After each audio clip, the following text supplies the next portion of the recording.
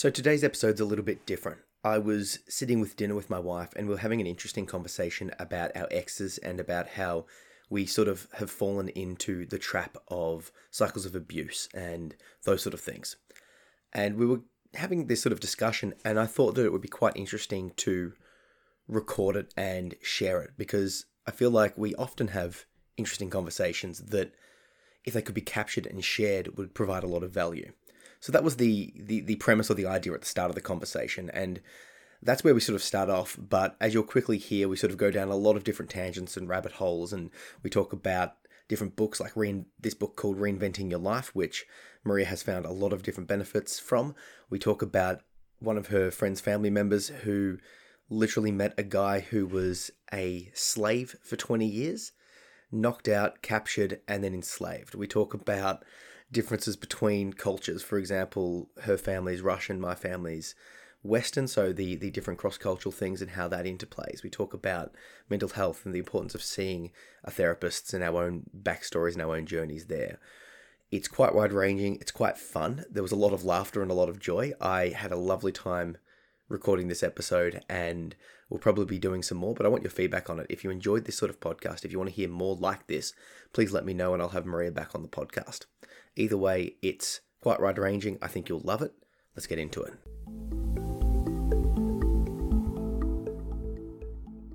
So prior to recording, we were having a conversation about our exes and, you know, the different red flags and all of that sort of stuff. Yeah. And you said to me that, you know, like you're trading up, you know, every time your standards are growing every time. Oh yeah. Well, and I appreciate that, and I take that as a compliment.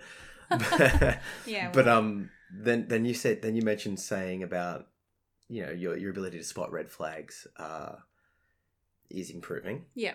And then you were talking about how people sort of gravitate towards people that are triggering to them in a sense. Yeah, basically they do. Like, there's these things called schemas or life traps. So basically you develop a way of seeing the world from your past, and especially dysfunctional, like, past. And there's actually like an outline in psychology about all of this. And there's like certain life traps that people find themselves in. And then the problem is that people that you meet that kind of remind you or feel like home or treat you the same way that your mum did or whatever it is, they make you feel like home, but they also kind of trigger you at the same time, but that actually provides chemistry in a relationship. Yeah, can you go down on that? Because that was the interesting part. Yeah. Like the schema thing, the overlay, and like sort of like, you know, following patterns of your past. Yeah. I understand that. The new thing that was sort of fascinating to me was you were talking about that sort of chemical Attraction. The chemical trigger. Side note, on our first date, I'd read a pickup book. That day? At some stage that suggested that a great place to go on a date or to ask someone out to do a first date is like roller coastery stuff because it's heightened emotions. Yeah. And also it suggested to give the person chocolate. Mm-hmm. Just randomly associate you with chocolate. So I did both of them. And did you just have chocolate in your bag? I can't even remember now. I was offering, you know, the Cadbury roller blocks chocolate. It was nice. Yeah. Because it was. See, associated me with roller coasters and chocolate. Yeah. Good job. Not that you went on a roller coaster with me that day. Yeah, we did. Did we? We certainly did. Oh, I forgot. Sorry. Yeah, of course we did. Mm-hmm. Yeah. Well, look, it's not the actions that matter. It's the connection of chocolate. It's how you made me feel. No, we went on the lay down pull one and it went spin super fast. I do not remember that. Well, we didn't. Okay, I believe you. Anyway. You're saying in that same sense that heightened emotions and triggers and those sort of things from the negative sense, you know, your parents or people from your past or whatever was triggering from an emotional reaction. Yeah. That chemical structure, like how would you describe that chemical structure? I don't know about the chemical structure, but it's like a psychological trap almost. It's like you feel at home with a certain type of person. Like if your parents weren't able to be there for you and somebody comes along and they want to be there for you, you're going to actually think that they're needy and too much, because you're going to say, well, I've never been treated like this. What are you doing? Get out of my face. Like, so unless you address your own psychological traps, you're going to just naturally feel uncomfortable, right? Someone treats you, if your life in the past has not treated you very well and someone comes along and starts treating you well, you're going to actually be like almost disgusted and kind of put off, right? So at the same time, if someone comes along and is that little bit distant or playing games a little bit and you're like, oh, I actually feel a little bit at home and this is what I am used to and stuff like that, you actually get high chemistry. I can't fully explain it. Like, there's books you can read which I can recommend, but like the chemistry in the relationship goes through the roof. So it's those relationships you hear about where, like, you know, they're yelling and crying and then making love and this and that always going on and lots of drama and, you know, because they're both actually kind of triggering to each other, but then they love each other, but then they want to argue and they think it's love because... Yeah, go on. Oh, yeah. So, okay. So you also maybe, if you had some dysfunction in the past, don't know what real love actually looks like, or what a healthy relationship actually looks like day to day. And so you're not sure what to base it on. So you think, oh, this is love because I'm feeling lots of stuff.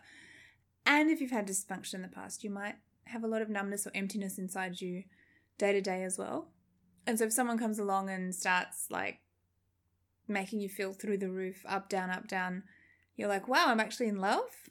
But apparently that's actually a huge red flag. If you've got 10 out of 10 or 8, 9 out of 10 chemistry with someone, that's actually a red flag. So 9 out of 10 chemistry with someone, no, you run. So you're saying if you're got too much chemistry, it can actually be bad. It is definitely bad. Yep. Because you're actually, that chemistry stuff should only be a part of the relationship. And a healthier relationship where the person's not arguing, treating you good, treating you bad, triggering you, upsetting you, the chemistry will be lower. You might be looking at a 6 or a 7. But you've got a lot more of the good stuff. You've got stability, you've got care and love and, you know, but the actual chemistry is lower. But you should be, you know, apparently, I mean, I just read about this. Like, I'm no expert, but, you know, you're looking at a healthier relationship if the chemistry is that little bit lower. Why couldn't you have both? I guess if you're feeling, I'm not sure, but the way I understand it is like, that chemistry is too like polar. Like it's too you're much. You're saying if you're like, it's actually unstable. Okay. So you're saying if you literally like are so like passionate you can't keep your hands off each other, that's going to lead to spikes. Yes. Sort of like you've gone so hard one way. Yes. You're suggesting it'll go so hard the other way. Yeah, and like if you can think of any relationships that you've had that have been like that, they may not have ended that well. Like I've had a few and they didn't end very well, right? I can certainly agree with those words coming out of your mouth hole right now. Yeah, and you don't ever hear people saying, oh, my wonderful husband, we've had this tumultuous, we fight all the time, we take drugs together, but we love it and we've been together for 35 years. You just don't. Like, it doesn't happen. Like there's a very, very rare, but... Oh, okay, maybe, but like I don't think I've met anybody that has had that story. Couldn't that just be a function of relationships calming over time? Or do you think that it's just... Well, if it's calmed over time, then both of those people have dealt with some of their issues. And if they have calmed over time, then great. But then their chemistry has probably actually lowered. Look, I'm no expert. I'm just like reading about it. But apparently it's like a actual research psychological like idea that... Yeah, if you want to look at red flags in a relationship, chemistry is a huge amount of chemistry is a red flag. I used to think it was romantic to have a huge amount of chemistry, but like, yeah, now I know. Now I'm 30. The things you learn when you're 30. Yeah, so if you're looking at someone that really cares for you and supports you and all of those things, but you're like a little bit less attracted than maybe you were to that high school boyfriend, but you're still attracted, but maybe just not like about to die for that person. That's actually healthy. I'm right here. Like, you're looking right at my face I'm right now. I'm looking at you right now. Yeah. No, I'm just saying, like, it's actually a good thing. So take heart.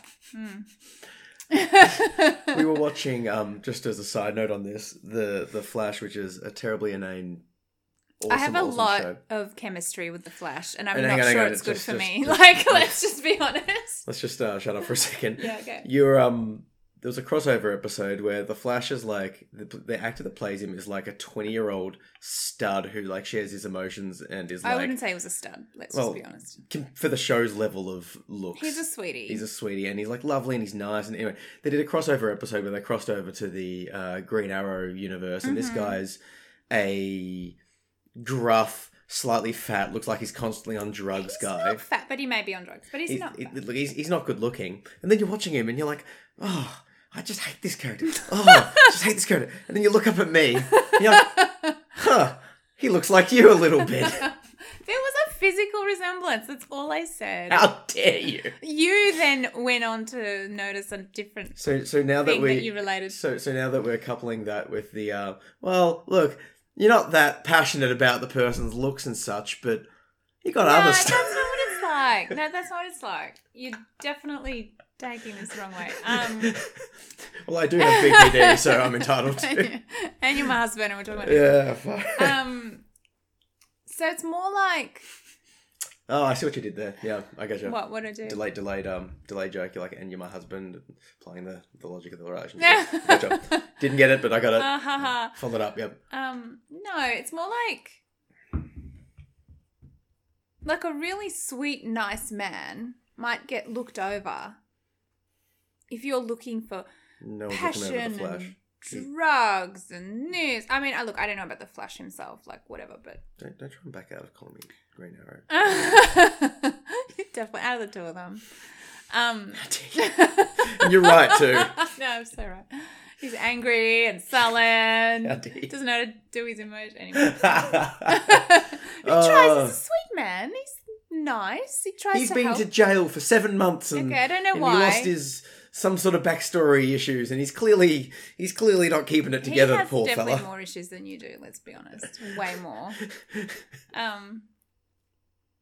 Anyway, it's more like, imagine when you're back at high school and you're like, who am I going to go out with? And there's a really nice, sweet boy that obviously is like really nice. You're not even interested, right? Because you're actually looking for that Spark. huge amount of chemistry. It's not that there would be no spark with the nice boy. It's just that we're almost like conditioned to look for that drama. Or I don't know why, but then like as you get older and you're actually looking for a healthy relationship, that nice boy, you're never going to be like ripping your clothes off in the nightclub with that boy, because he wants to provide you a nice home and have 5 children with you. And he doesn't want to go to a nightclub because he's going to be tired in the morning. I'm right here. I know. You're staring right at my face. But do you know what I mean? Like, that's kind of what they're getting at. This is psychological theory. I did not make all this stuff up. Psychological theory.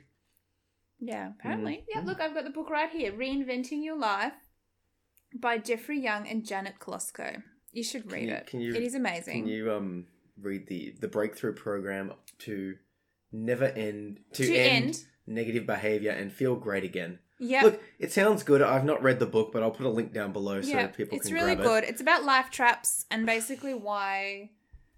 Can I just talk about it a little bit? Yeah. It's I'll really link. I'll link. interesting. So side note, this was actually quite serendipitous. Maria is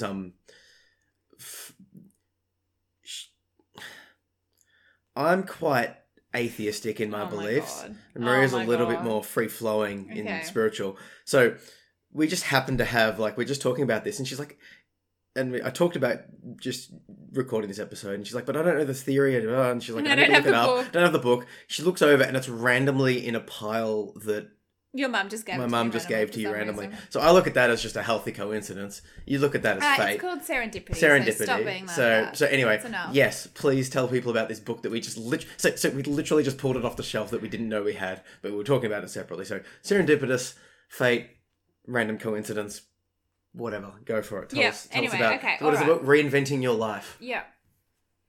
So we're talking about schemas or life traps. So these guys have done lots of research with lots of different people, and they're saying that people fall into these different traps when they've had dysfunctional pasts for whatever reason, right? So if you don't know that this is happening to you, you have no control over it. But if you can acknowledge that it's happening, then you can learn how to have control over it. So for example, the abandonment life trap, the please don't leave me, right? So if you've got that, you are always desperately worried that people are going to leave you. So then there's like signs and symptoms that come with that, like you won't let your husband out of the house, or you call your husband all the time because you're like, are you leaving me, blah, blah, blah, right? So you can see there's some obvious issues there when it comes to, you know, functioning in day-to-day life. What's that one called again? Abandonment life trap. Mm-hmm. So then there's mistrust and abuse as a life trap. So you think that you can't trust anybody because you've been hurt before. So you're always looking for, and this might be subconscious. You might not be thinking it. You might just have a feeling of nervousness, but subconsciously you're always looking for somebody that's hurt you. That you're always thinking, yeah, but you're going to hurt me, you know? So you can't actually open up to people. Then the next one, emotional deprivation, which is like always thinking, I'm never going to get the love I need, you know, so you don't know why I should bother. Then there's social exclusion as a life trap. I don't fit in. So this is like maybe at high school you got bullied or something like that, and then you internalize all these ideas, and it becomes, a schema is like, it's like beer goggles. It's like a filter that you start to look at your life through. So if you've got an internalized belief that you don't fit in, you might have a natural fear of social situations because you're like, well, I'm not going to fit in, so what's the point, right? And then there's... No, so then what happens? So you acknowledge, there's a test you can do. There's like a questionnaire. You should see a psychologist if this is interesting to you, is the short answer. And tell them and ask them about schemas and such. Yes, that is exactly what I've done. And they recommended this book. But assuming you're doing all those things, we will continue. I strongly suggest everyone sees a therapist. Hey, it should be maintenance. I'm about to employ my second therapist. I've got a psychologist who's helping me goodly, but I've been going through some rough mental space times at the moment, and I'm considering having some medicine. So I'm considering, well, I've got an appointment to see a second therapist to talk through the medication options on top of the therapy. Great. So get the book, read the book, and then get a real trained buddy to and it's like, get it into you. it's maintenance. It's like you take the vitamins and probiotics before you get sick because it prevents it. It's like that, you know. It's not like I'm only going to see a psychologist when I'm in crisis mode, you know. I have a prehab day for exercise now. I've just put that in. Oh, awesome. Yeah. Because prehab doesn't stop me from training and doing my martial arts and exercising every day. Whereas rehab sounds terrible. So, you know. Yeah, rehab is awful. Don't let it break you. Put the work in. Get it in there. Get it in there, even if you're like sort of okay. You can be better. Get down there. Anyway. Assuming you're doing all those things. I put a post online that said something along the lines of everyone should get a therapist.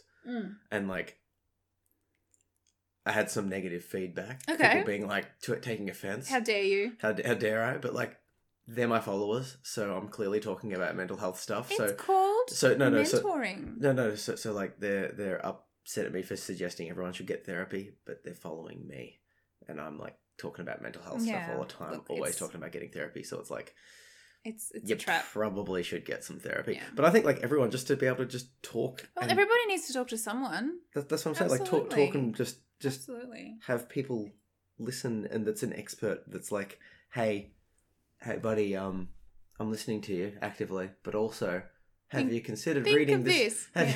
Have you considered reading this? Oh, okay. Sorry, I want to get back to the book. Yeah, but sure. while we're here, Mm-hmm. I was talking to you about my most recent therapy sessions. We're talking because, you're a great person to talk to. Oh, well, thank you. And then I said, my psychologist said something. And you're like, oh, what? And I opened up my phone. I'm like, checking through. Oh my God, this is amazing. I'm checking through the notes that I took during my session. Uh-huh. Yeah, tell us more about that. And I assumed that was a prudent and good thing to do because my idea is that I'm seeing an expert who's literally talking about me, who's trying to help me. So wouldn't it be good to be able to review the notes? Because if you talk to someone for an hour, right? If you talk to someone for an hour, you're remembering the first and last. I'm a teacher. This is why this You're a teacher. Okay, yeah. Side note: if anyone coaches with me, when I coach people, I take notes and give it to them. That is a wonderful idea. Like as I'm talking, as I'm like teaching jiu-jitsu, I'm like, oh, I showed you this, I showed you this, I showed you this. Then I like give them the notes. Idea. Or my singing teacher does that and emails it to me. Yeah, I think yeah. I read them though. Oh, but I know they're there. I know they're there. Hashtag teacher knowledge. If you review content that's been rehashed from a different perspective, you were there, and then you take your own notes, Okay, and then if your teacher gives you notes, Yep. the more you interact with different material, the better you learn it. I'm going to start reading her notes. It's a great idea. Because if you're getting singing notes, Mm-hmm. yeah, you're only remembering the last 5 minutes of her instruction, literally. Yeah. So you're fair wasting take notes, damn it. So Zach's there with his psychologist for an hour with a notepad. Just Not a notepad, just notes writing. in my phone. Oh, he's got his phone out with a notepad. No, look. Let's just be honest here. Each one was maybe 3 to 5 dot points. And how many total were there for an hour session? 3 to 5 dot points. That's what I'm saying. So it's not excessive notes. Well, I think it's a great idea, but I've never seen anybody or heard of anybody in my life that did that. But it's a wonderful idea. If anyone takes notes already prior to this discussion, please contact me. Oh, please do. Just shoot me a message on social at Zach P. Phillips and be like, dude, I take notes. And, start taking notes if you're not. Because I feel like You can't be the only one. I can't be the only one. Actually, no, I know someone I'm going to ask her if the only if one. she takes notes, and I will ask a guy who I think might take notes as well. I really want to hear if he's the only one. I think the two of them may. Okay. But I fearful that they may not. I believe that they are not, and I will wait to be proven wrong. So, what we've learned here is that you need to review your notes from... I do, from your teacher is good enough to give you notes. It's just wonderful. So he emails them to me. So what I need to do with my coaching clients is also message them and follow up and be like, yo, dude, read the notes. They haven't read your notes. Yeah, okay. Okay, so it would be... okay. Future clients will get the pestering follow-up to do their homework, basically. You should probably ring and be like, tell me what my notes said. Do you think you're not the best one to be coached? Do you reckon other people might? Do you reckon it's you're just adverse to that? Is it a you thing or is this just, do you reckon, a general thing? Are you speaking for everyone right now or just for you? I'm speaking for everyone. We're not reading your notes. I mean, it's cool. It's nice. I don't know. If I was looking for some info, I'd go over them. What if you paid good money to get coached? Mm-hmm. Because I charge talked to you. I charge $200 for 45 minutes, right? I talked to you, didn't I? So people pay me. Yep. $200 for 45 minutes of coaching. Right. And I send them notes. Right. Now, if someone's willing to put in that kind of money, yeah, I'd probably take notes myself in that case. Would you read those notes? I don't know. I'm not sure. It's a lot of money. I know. Mm-hmm. And you're choosing to put, rather than put that money anywhere, you could put it into food, coffee, or clothes. You're going, no, I'm going to get coaching. Yep. To fix myself, to improve in some way, to do something. To for me with the psychologist, it's good money to fix my brain space. I know, but it's funny. You just don't think of it. It's like going to the doctor and taking notes. You just don't think of it. Why don't they say to take notes? That's my question. I don't know. I have not ever, have I? Maybe I have. I don't know. Maybe I'm assuming I have at some stage had a teacher or someone say to me, take notes, right? There's been things she's given me that's like, I'm going to write this down for you. Oh, good. So she has done that kind of thing. Well, she's sending you notes. You've got a good No, job. I'm talking about my psych now. Oh, okay. Even the psych has... No, but she sets you homework. And you do the homework. Yeah, true. Yeah. But then I do the homework. That's right. Yeah. How funny is it when you do the homework that the psychologist sets and then you tell them and they get that look on the face of like, oh! Yeah, it's just joy, I think. How many... In a previous life, you were a myotherapist, which is Right. basically like a physiotherapist, right? Yeah. And the research suggests that when the clients do the exercises, they They get better. get better, Who'd- right? who'd So have thought? they get more better from that than they do from the pokey, Yeah. right? Mhm. Fair. Yeah. How many people have you told to do rehab / stretching / whatever that do it percentage wise? I don't know. Maybe Like, because you saw like hundreds, thousands of people in your day. 10 or 20%. That high? Well, That the actually thing surprised. is- Like I would hope. Like my answer is I would hope more people do it, but I'm actually surprised that it's that high. I think it depends, like, how much I hounded them about it and how, if I really explained, like, this is the bit that's going to make you feel better, not really as much what I'm doing. Did other people? I don't know. Did you ever talk to other myos or physios about their rates of the people doing the homework, of like the stretches and I stuff? never looked at a percentage, but look, it's low. Like, the other thing is, it depends. Like, some people, they come and see a myo because they're like, no, dude, like, I need this to get better. See, that's the sort of client I want. Yeah, yeah. Like that's the like. Do you know that idea of like in business and stuff, like firing or hiring your client? Yeah. You know, like physical businesses have this, and manufacturing businesses, and consulting businesses. Everyone has it. That some clients just work well because it's like you're geared for them. Yeah, and others and it don't. just works, yeah. And when you're on the other side of that, like I don't think know, so. like I've had some really terrible experiences with psychologists, Yeah. and it's like we just didn't. You just don't need to be there anymore. Yeah, I would have loved that psychologist to be like, on their end, to be like, clearly, like, this isn't working. Like, it's okay. It's no, and so being like, hey, like that's okay. Like, I can recommend you someone that's more up your alley. Yeah. Oh, I think it's really sad that people might try a couple of psychologists and then decide that psychology is not for them. oh God, yeah. Like, don't do that.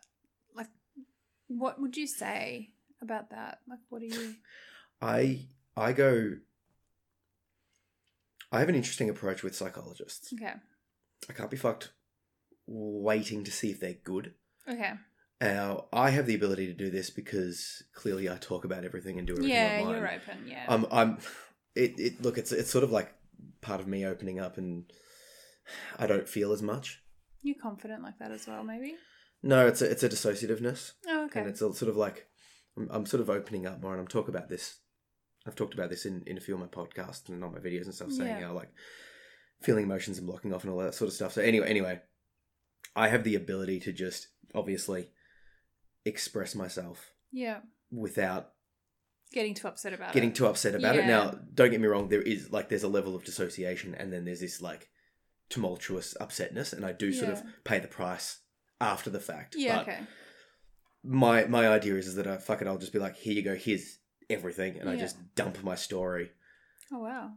And be like, hey, what do you got for us, buddy? Oh, well, that's an interesting approach, actually. And some of them are great. Yeah.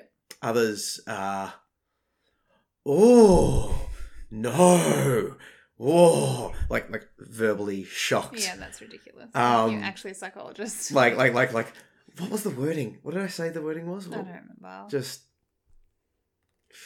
oh, didn't endear.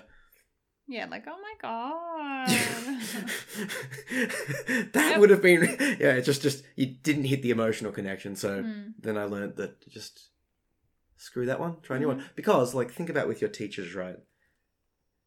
You had teachers that you loved. You're talking about high school? High school, primary school, whatever, that other kids hated. Yeah. And the ones that they hated, you might have loved. Okay. Because they're people.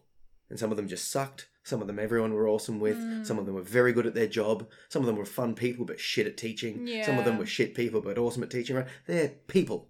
Yeah, okay. right? Hmm.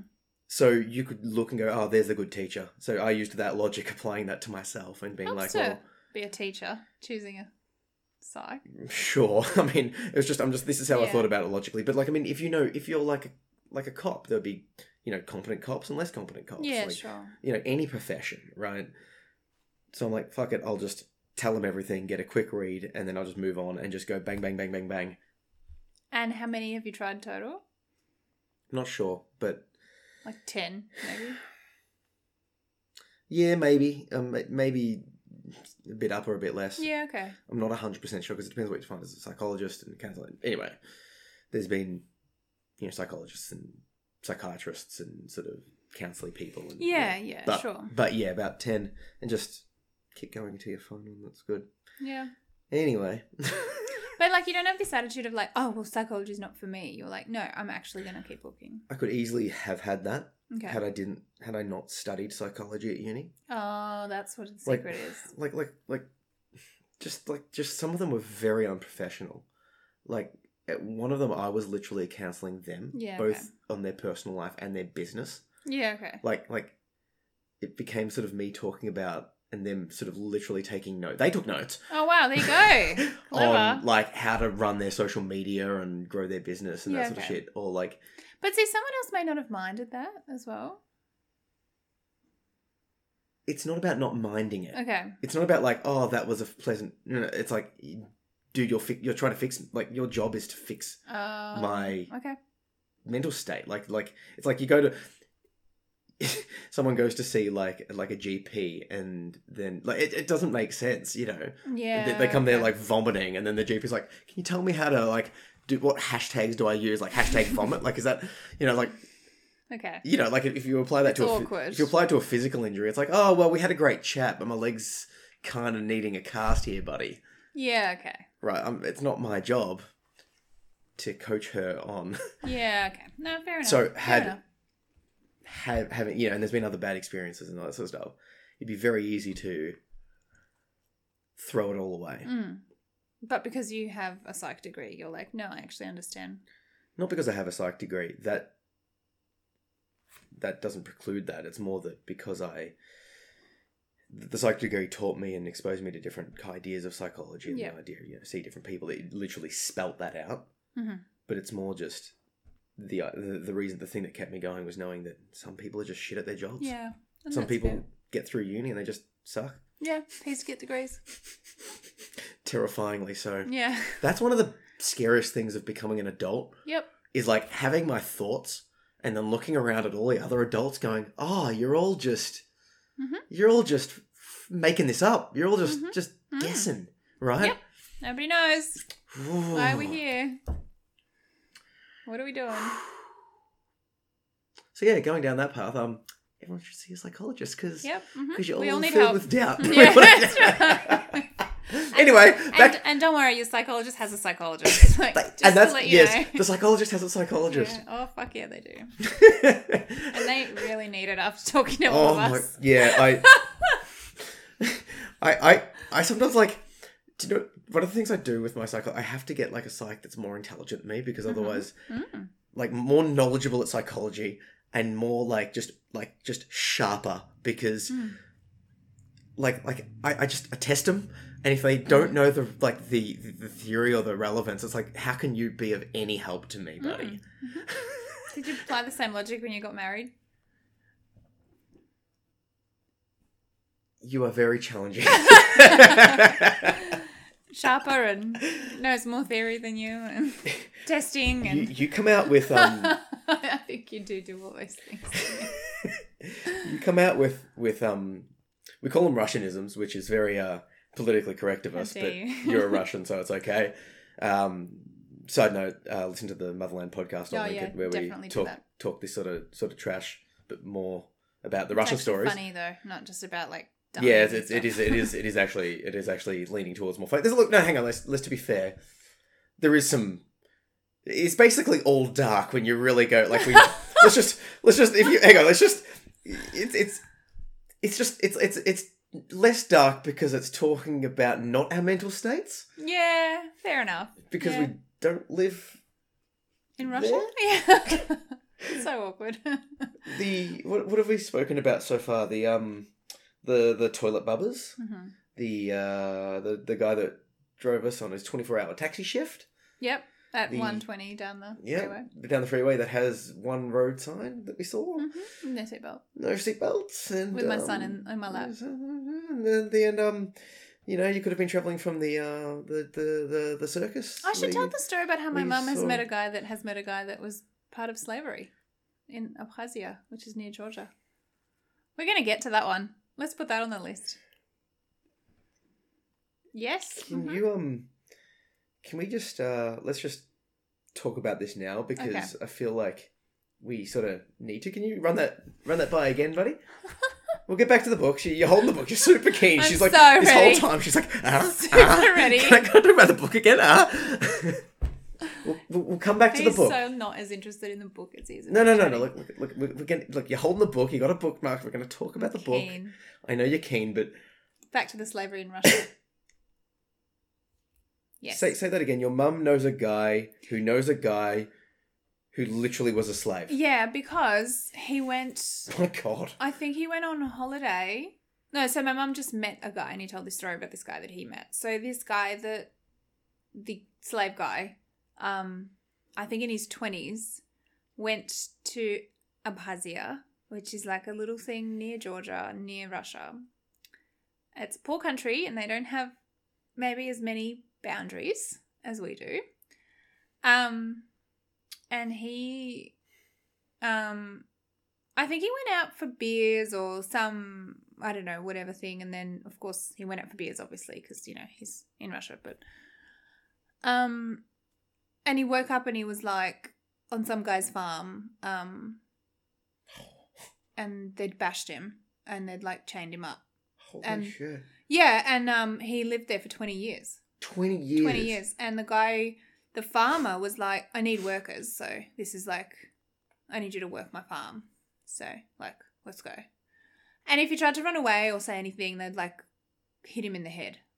Oh my God. Yeah, it's so messed up. But that's what slavery is. That's what slavery looks like. It's there's no shocking. romance there. Yeah. Yeah, it's shocking that it like... So I think this was still obviously at least 30 or whatever years Still, ago. apparently there's more slaves now than there ever has been by number. No way. Apparently. No. Oh, that's disgusting. Depends Well, on, no, but obviously it also depends on how that study defines slave. So, like, this Yeah, is okay. purely like one of those random internet facts. Well, I'd like to read more into that. I feel like you will. But also, like, because the population is growing, even though There's all the of those. percentage is lower, the actual number of people that encompass that percentage I would be higher. think that's the That case. kind of I thing. think that's how the That math makes of it sense. works. So the fact that the percentage is lower is actually a positive. But look, I could be making that up. I don't know. The percentage could. I don't know. Well, a lot of countries still have slavery. It's it's a thing, and like these places, Georgia and Abkhazia, they're not actually in Russia anymore. But I'm pretty sure Russia itself has a bit of slavery itself. But these countries are like those poor ex-Russian countries that Ex-Soviet Union. ex-Soviet country. Union. Sorry. Yeah. Anyway, so it was like Criminal Minds style. Like he got stolen. Like a guy hit him in the head and stole him. Actually happened. Yeah, I mean, that's how... So some slaves, people sell their children, and some slaves, I don't know if they get born or whatever that way, but then other slaves, they get stolen. That's how people get slaves. And... Just as a side note, this wasn't quite the Russianisms that I enjoy about... No, it's not. Yeah, this is a... But anyway, this guy... No, he got away. He got away in his 40s. He found a way and he got away. How did he get away? I don't fully remember, but he found an opportunity one day and ran for it and, actually got away. Years. Yeah. And that's how he met this guy to tell him the story, that then went on to tell my mum. I have to ask, because Yeah. the reliability of Chinese whispers here... I have no idea. But you're inclined to believe because of your personal experience growing up in... It's not even that. It's like, I know that slavery is a reality in Yeah. the world. And this is the kind of way that it happens. So even if that particular man was lying, it highlights the fact that it does happen, I guess. Okay. Anyway, that's not exactly the way that we talk in the podcast. It's actually a lot more funny than this. Yeah, like you really doing a good job of selling the podcast there, buddy. If you just laugh after, that makes it okay, right? I'm going to have to say no. However, in this example, no. Okay. However, okay, this is the example of Russianisms. Now that Yeah, have you gotten your talking about slavery out? Yeah, it's out. Yeah, You sure? go for it. You want to dwell on it a bit more? Or No, can- I'm okay. So the Russian... Good. We do talk about more fun stuff. We do. Anyway, the Russianisms that you do is you'll... And I call it Russianisms, but it's an ethnic thing. And Okay. you know... Yep, no, that's okay. You will highlight a ridiculous truth. Mm-hmm. And then you'll laugh at the person's face. So you're ridiculous. Can we tell the story of your parents where they're holidaying him and how you ended up laughing at their face because of that situation? Well, that's how the slavery thing came up. No. Like, so the compound and how they travelled to the compound. And... Oh, okay. So this place of Hazia, the one with the slave story, that same place. So you're not really meant to go there. They don't like foreigners, and it's like a really poor place. Area, yeah. Yeah. And they have a crime rate that I am not personally comfortable with. Mm-hmm. Anyway, my parents like to go there for the beach and the fresh air. Mm-hmm. There's like 7 buildings in a row, like a compound, that is where the Russians go when they go there on holiday. Mm-hmm. And they're not meant to like go elsewhere because it gets too dangerous as soon as they've left that fenced off area. Now, just to clarify... Sorry. You're not laughing at the sadness of that situation. No, that of the course people, not. You're No. more laughing at the fact that your parents could choose to go somewhere on their holiday Yep. They go there every year, by the way, for 3 weeks. that isn't That isn't compounded because of the massive amounts of crime. Mm-hmm. And your parents have the money to travel to Yeah, an they area do. They have plenty of money. that's not Mm-hmm. there, Yep. but Like they choose Italy. to go there. Like Greece, Greek islands. No. Like They- Queensland. Queensland. They like the fresh air.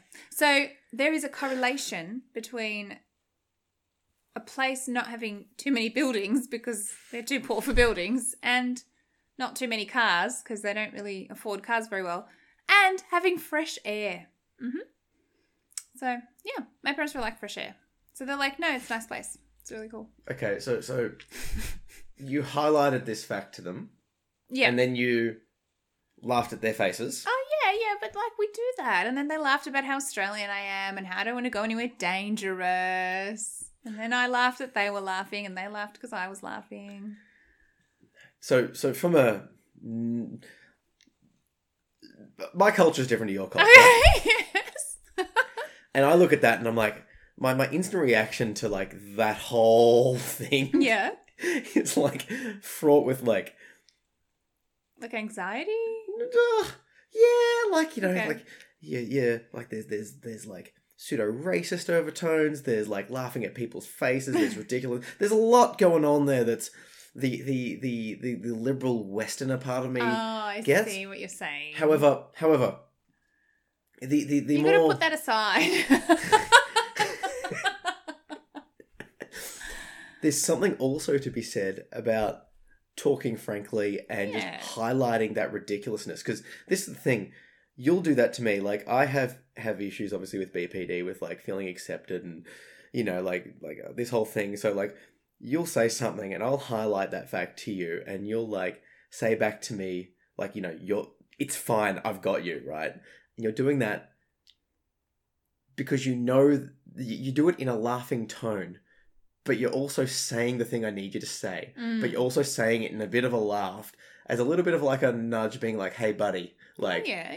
you know, like, "Hey, buddy, I got you," but also stop being, you know, you don't have to be so ridiculous about it. Like, I think there there's is a lot, this cultural thing in Russia where you try and make a joke of it if you can.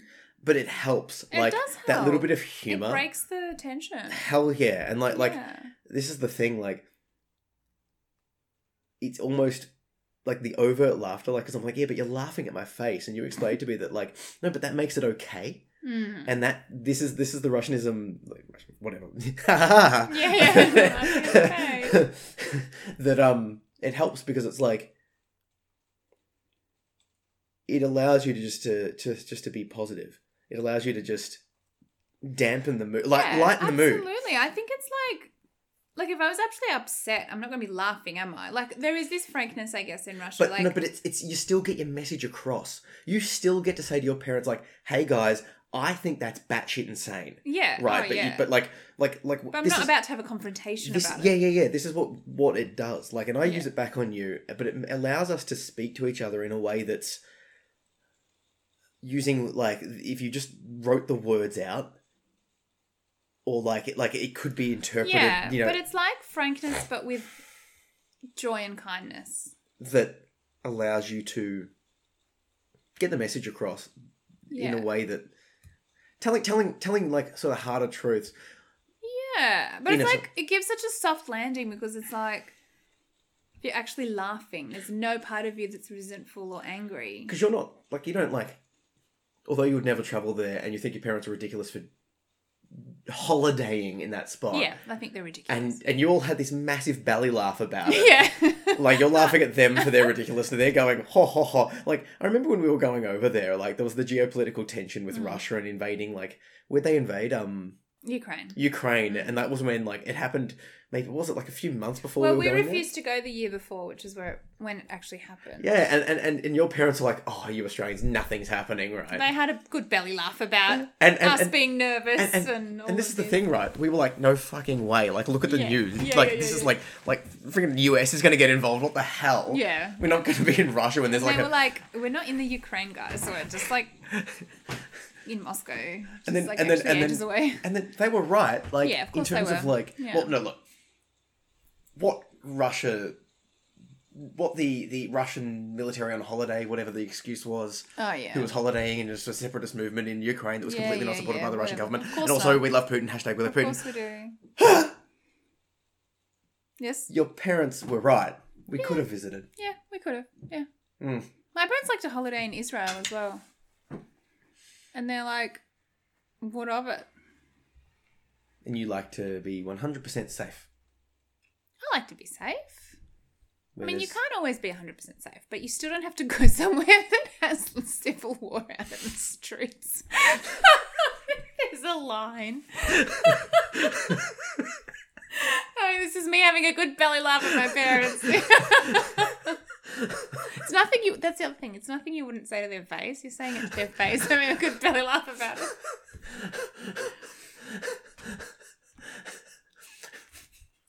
Yes. Yeah, that's... I too do not want to go to a place where there is civil war on the streets.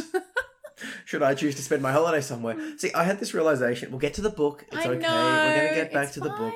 I'm patient. I lost my train of thought. May as well get to the book. All right, I'm excited. We're getting back to this. Okay, so hang on. Life traps and schemers. Hang on. I'm just going to very quickly go through them all. Can you just recap what it was about? Because it was a long time ago, and being the teacher that I am, I feel like we just give me the quick summary. Okay, so we're going through the different life traps you might have. So apparently these are it. So you're going to fit in here, and there's a questionnaire. And you might have one that really stands out. You might have three that all kind of interplay. What were the ones that you've mentioned? So we talked about abandonment, mistrust and abuse, emotional deprivation, social exclusion, right? So then we've got dependence, which is I can't make it on my own, which is like if your parents were like way too protective and they would tie your shoes until you're 25 or whatever, and then you actually feel, it's called learned helplessness. You don't feel that you ever can tie your shoes because they tied your shoes. And then you need a partner that knows how to tie your shoes for you and like that kind of thing. That made me think of something. Yep. Get back to the book. It's okay. Yeah, go for it. Yeah, it's okay. Imagine someone that has a parent, or like if one parent's like neglectful and distant and the other one's overbearing, right? That person is now learning has half one schema, half another schema. Is that and a that's thing? it. So you'd have two. You'd have two. You can different actually ones. have two. Yeah, you can have any combination. So I think there's like 12 total. if someone had an abusive parent, but that was also like a physically abusive parent that was also very much like giving them all of the stuff or like tying their shoes up, like very controlling. You might have a and that couple can of happen. overlays. Yeah. So you might have 3 or 4 that all interplay. And would that make deconstructing it harder? Oh yeah, of course. Yeah. So I think you have to start with the one that's affecting your life the most at that time. And the other thing is, you can go up and down through your life. The other thing is you might relate to every single one, which I kind of did in a little bit. Like you might relate to a little bit to every single one, but if it's not affecting your life, it doesn't matter because we all relate to different things. So you might mistrust people a little bit, but it doesn't really actually affect your life. So it doesn't really matter. But then there might be another one that you're like, wow, I actually really like live in that. That really bothers me. Let me just get through that. So anyway, there's vulnerability, which is like catastrophe is about to strike. So it's like paranoia, you know, I don't want to get on the airplane because the airplane's going to fall out of the sky and that kind of stuff. Then I'm worthless. Like it's a defectiveness life trap. So it's like there's something wrong with me. You know, people aren't going to like me because there's something actually personally wrong with me. And this might be like because as a child there actually was something wrong with you, like you had a limp, you know, and people teased you. Or it might be just the way people treated you or, you know, whatever it is. So it could be from perceived or actual. Yeah, exactly, yeah. Okay. Or it might be like you had a really big nose as a child, so you felt there was something wrong with you, then you got plastic surgery and that actual thing is now gone, but you still have that feeling lingering. You know, it can be that as well. Then there's a failure life trap. So I feel like I'm a failure. So then you always might be trying to overcompensate, work too hard, workaholic, you know, I don't want to be a failure, that kind of thing. Then there's subjugation. I always do it your way. So it's like I want to please others too much.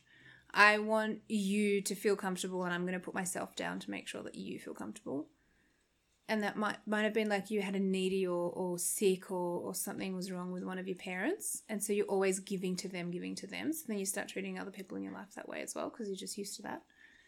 And then there's unrelenting standards, which is like it's never good enough. I'm not good enough. So you become like a perfectionist and nothing you do is ever good enough for yourself. And then the last one is entitlement. And I can have whatever I want. And it's kind of the opposite of some of the others where it's more like I'm happy to step on your toes because actually I'm the one that deserves this and not you. Yeah, I can certainly relate to a bit of some of those. Yeah. So I'd have to like read through it. I think I might read the book too. I'm so excited. Oh. Pass it over. I've got many other books that I'm going to read first. Do you know the pile of books to just read? get it to the pile. I'm going to read I'm in the process of reading the 3 books that have been recommended to me more than any other books, and I'm finally biting the bullet and not reading the books around those books. My God, like Brene Brown, Daring Greatly. Get on it, it's amazing. 4 books that people keep reading. Actually, no, I am. Yeah, sorry. The 3 books. Brene Brown, Daring Greatly. Yep. She's amazing. That's the one you and many other people have recommended to me. Mm-hmm. And a book on trauma, The Body Keeps the Score. Oh, yeah, I just read that. It's horrifying. We should do a podcast about it, though. We certainly should do a podcast. Yeah, love to dissect it with you. It's... Yeah, it will benefit others. And there's a book on... we will dissect it. It's a very triggering book. We should do a podcast on that at some stage when I'm through. We should. It can have a trigger warning. Yeah, we'll have... Well, this podcast probably should have a couple. Yeah, I think so. I'll put them... the other one will have many more. That's okay, though. Needs to be said. Better out than in. Let's do it. Yeah, look, it's... And you're better off listening to us talk about it than just reading it yourself and, like, crying in a corner on your own, so... They can read it after we've talked about it and then cry in the corner, but also speak to a psychologist and get a social support and put in a crisis plan before definitely you read the book. Do all those things you need to have way before you read it on your own. Anyway, it's fine. Oh, it's actually, about trauma. No, I actually think it's okay to read on your own. Okay. I'll descale that back. I'm a bit sensitive. Yeah, I would actually say if you've been recommended to read that book, you should definitely reread the book. It is good. It is really good, actually.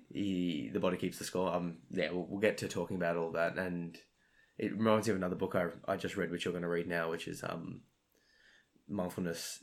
What is it called? Mindfulness for trauma? Trauma sensitive mindfulness. Oh, that's right. Yeah. Which draws a lot from The Body Keeps the Score, and it talks about teaching people mindfulness meditation, if they've been traumatized, trauma sensitive, and all that sort of stuff. And that actually helped me. That's great. Meditate better myself. So I reckon we should do this again with some of these other books maybe once we've. I think we should. What do you think? Love it. I just want to say about this book though, like with the schemas, like people get an idea in their head like, oh, this is just my personality, or I really am weak, or there really is something wrong with me, or I'm just this, I'm just angry, I'm just... Yeah, and it's like, no, actually not. That's actually incorrect. Like, you definitely can get better. And, like, if there's something that's going on that it's like, well, I can't travel because I'm too afraid to travel or whatever it is, like, no, like, you really can get better. You really can. And if it's entitlement, even they can get better if they actually seek therapy. So I suppose there's a couple of things here. It's like, how does one recognize that it's that their issue is one of these and not a personality thing, right? Because like someone might be shy, but they also might be like, you know, schema level, like withdrawn or like anxious or, you know, that sort of stuff. That's a really good question. There's a questionnaire that delves right into it. And the questionnaire is in this book as well.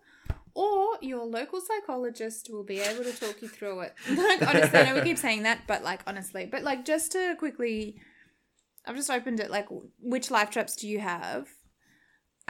Is chapter 2. Rate each of the next 22 statements in terms of how true each is of you. Okay, so 1 is completely untrue of me, and 6 is describes me perfectly.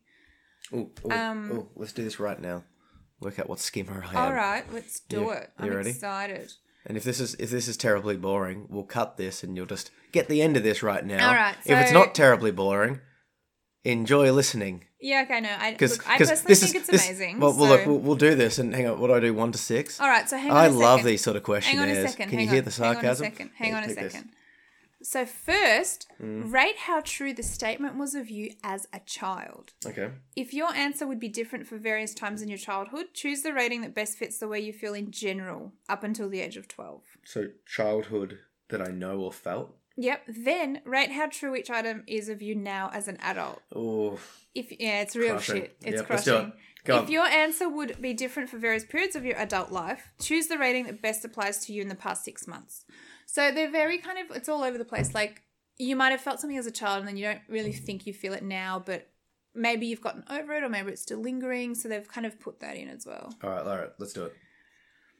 All right. So do you want me to actually draw in the book? Yeah. I mean, we're going to keep it, aren't we? Okay. So number 1, I find myself clinging to people I'm close to because I'm afraid they will leave me. Oof. Is it completely untrue? Mostly untrue, slightly more true than untrue, moderately true, mostly true, or describes you perfectly? I'm going to actually backtrack on doing this here because I'm going to need to think about this. Yeah, it's tough. And do it I think you're right. Hang on, think it's just because like I want to actually go through the emotions. Idea. Can you say a couple more? Because like I'm looking at this going like I really need to really think about that. I think we just realized how in depth this is. Yeah, go on. Yeah, like because like I'm looking at that going, yeah, that's really would be intense and it would be quite hard for me to just come up with it on the spot. It wouldn't be a fair read. Yeah, and it's too much for people to be like listening to that whole process. Yeah, no, I just realised how long this would be. Can you just read out because I look at that and go, yeah, I can definitely feel that clinginess and stuff. Can you read out just like another read out like number 8 there? Yeah, okay. So number 8, my parents and I tend to be over involved in each other's lives and problems. My parents and I. Can you read another? My parents and I. Okay, so yeah, let's read a couple out. I am usually on the lookout for people's ulterior motives. I don't trust people easily. I cannot let my guard down. I worry more than the average person. I worry that I will lose money and become destitute. Some people have that worry. They're going to lose all their money and become destitute. That's a schema. I have not had someone to nurture me. I can certainly relate to that. You reckon? Yeah, 100%. Just really? Like this feeling of like the world's going to crash down and yeah, right. And like I do not have that feeling.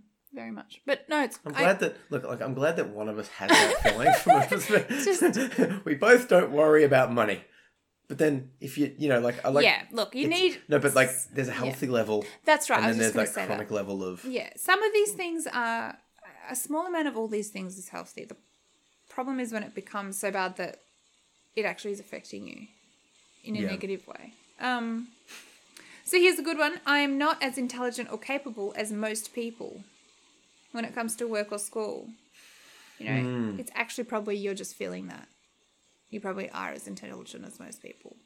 Well, the average person is average. Exactly. That's exactly right. I often feel inadequate. Just on that, there's an interesting sort of psych stat that suggests that the majority of people rank themselves better looking, more intelligent, smarter, fitter than the average person. If you ask the average person to rank themselves out of 10, they'll give you a 7. Yeah. But the average should be a 5. Yeah. So that means not everyone, most people think that they're better than most people. Yeah, well, actually... Which is probably helpful as a human to feel like you're better than average, right? You probably want to feel like... Because imagine like trying to approach someone for a date or for a job if you thought you were less than average. Because that would be crippling. It is crippling, right? Yeah. It would be. I'm thinking more like evolutionary now, like from an evolutionary perspective. Well, I guess with that in mind, if I say I often feel not as intelligent or capable as most people, and you're like, yeah, actually that's me. Well, a healthy thing is to actually, maybe what you're saying, it's actually more healthy to feel like you are better than average, are more intelligent than average. So if you feel like you're less intelligent than average, that's probably something to address because your confidence is low. Yeah. Well, and like I talk about that sort of stuff online, like self-improvement, right? Regardless of where you feel you are, like if you feel like you're above average, know that you might be tricking yourself. Yeah. So get help, put in the effort. If you feel like you're less than average, get some help, put in the effort. Like it's just, it might be a different approach. Putting in effort and getting help might be slightly different depending on what you've got. And I suppose that's what the schemists are sort of talking about as well, right? And you can get over it. You can get better. And this is the book that talks about like some red flags, and one of them is too much chemistry in a relationship. That's right. That's what started all of this. So can you just say the title and the author again? Reinventing Your Life. Jeffrey Young and Janet Klosko. And we'll chuck a link down below so you can grab yourself a copy if this rambling talk of, what are we talking about? Slavery in Russia and getting over your schemas and talking about the book and a whole variety of things. If we've sold a copy of the book to you. Yeah, just go to the library. I actually just went to the library. I mean, Zach's mum apparently bought it and then now doesn't want it and has given it to me, so I now actually own a copy. But when I read it, I just went to the library. Yeah. Yeah, no, go to the library. But and it's popular enough. But then you can't like write in it, you have to write number 1 on a piece of paper on the side. And, that's true. You can't take your notes that Zach likes to take. I didn't do any notes. I just laugh at read. my face. You didn't see. You tell me the laugh at your face thing, and then you do it, and you neglect the laughing at your face. Sometimes I don't. So now, do I take offense to that? No. Or do I do the Russian? But how do I know, Maria? How do I know you're laughing at my face in one time, and then you're not in the other time? Where's the consistency? Because it builds up. You don't just burst out laughing if the other person's not laughing. You make a little comment, then the other person makes a little comment, then you laugh a little. Like a flirt laugh. Yeah. You build it up, and all of a sudden belly laughing. Yeah, that's right. Russians really like belly laughing. Just really just insulting the hell out of people. Just laughing at their faces. It's not like that. Maybe a little bit. I just want to say one last thing about this book, though. just shut up and listen for a second. See, there's the belly laugh. See? Yes. You got the belly laugh. What little bit more would you like to say about the book? Well... That they're going to borrow from the library. And can not write in and not take notes. No, go. That's right. Anyway, it talks a lot about healing by doing these really amazing visualizations, which is easy to underrate, but you should actually try them. It's imagining your inner child. So, side note, back to that idea of your psychologist just being shocked when you do the activities. You know when you read a self-help book and you do the activities and a lot of them work? Yeah. When people read my book, I took all of the stuff that I found that worked, put it all into one book, and then I can read my own book. And it's full of stuff that... I just told you to read your own book just last week. I need to reread my own book. He, like, had an issue, and I was like, you've written about this. It's funny because, like, it's what I know works, but maintaining everything, it's good to have a reference and good to see. It's like when you're in a good place, you're like, oh, I know what works, I'm going to write it down. But then if you're in a bad place, you're like, hang on, what was that a thing again? No. It's more that you have to actually do it. Yeah, okay. And then, like... Which you usually do. It takes... When I'm, like... I wrote it, stuff that I have found that has worked. Yeah. So that I know if something happens again, that should work. Yeah. And, like, but it's like when I'm in the mental state, like, you know that idea of, like, the drunk person can't...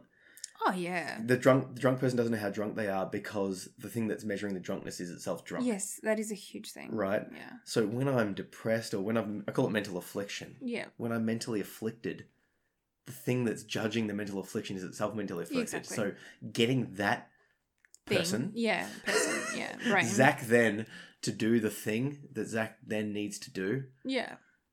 I should definitely just go straight to doing it. But no, it's just, but like that's... To even recognise to take that step is... Yeah, I mean, I guess what I'm saying is like everyone has lapses. Like you've literally written a book on this stuff, but you still sometimes forget for like one afternoon and then you remember, you know. Back to like talking about like the psychologist, the reason I'm seeing the second psychiatrist, going to see a psychiatrist is because I'm looking towards... looking at a medication option to help me when I do go to a like day to day. I feel like I'm okay, but there are just drops of At the moment, I wrote the poetry book, and now I felt like that sort of opened up, and I had a bunch of like triggers, and a bunch of stuff happened, sort of all in a big row. Work stress, other things, and then. Since then, I've sort of felt like the sort of dam's broken and I'm feeling more. Feeling more like love and positivity. Like I feel like I'm connecting with Archer far more than I ever have. I think so. And like obviously he's getting older and it's getting easier to connect, but I feel like, I'm just giving more and feeling more. And it just, it feels more like it, it just feels lovely. Like I feel like I'm like, anyway. So like there's good sides to this as well, but it's unlocking this low side. And, that's what I've dissociated from. And anyway, I'm recognizing the need to go back on medication potentially, or at least speak to a psychiatrist and be like, hey, what's the option here? Because in general I'm fine, but when I'm but then I'll get the psychologist to share her insight and all that sort of stuff. The reason I'm saying this is in the book I wrote try everything first as a suicide prevention. Absolutely. Right, not that I'm going to be suicidal, but I've had those thoughts recently. It's worth trying everything first. Exactly. Before you actually start listening to those thoughts, you should try. Well, it's the thoughts are there screaming. But that's it's not even screaming, like it's becoming them. It's like usually they're either not present or they're easily ignored or dealable. Yeah. But it's just they're very strong or very like mindless in terms of like mindfulness. It's like the opposite of that, mindlessness. Okay. In that sense, in the sense of like they just overwhelm you, whereas like the mindful approach and the meditation does help is to be able to step back and see them for their own thought patterns. But I feel like I need a little bit of extra backup in that approach right now. Just to make sure you calm down a little bit, in that moment, in that moment. So yeah.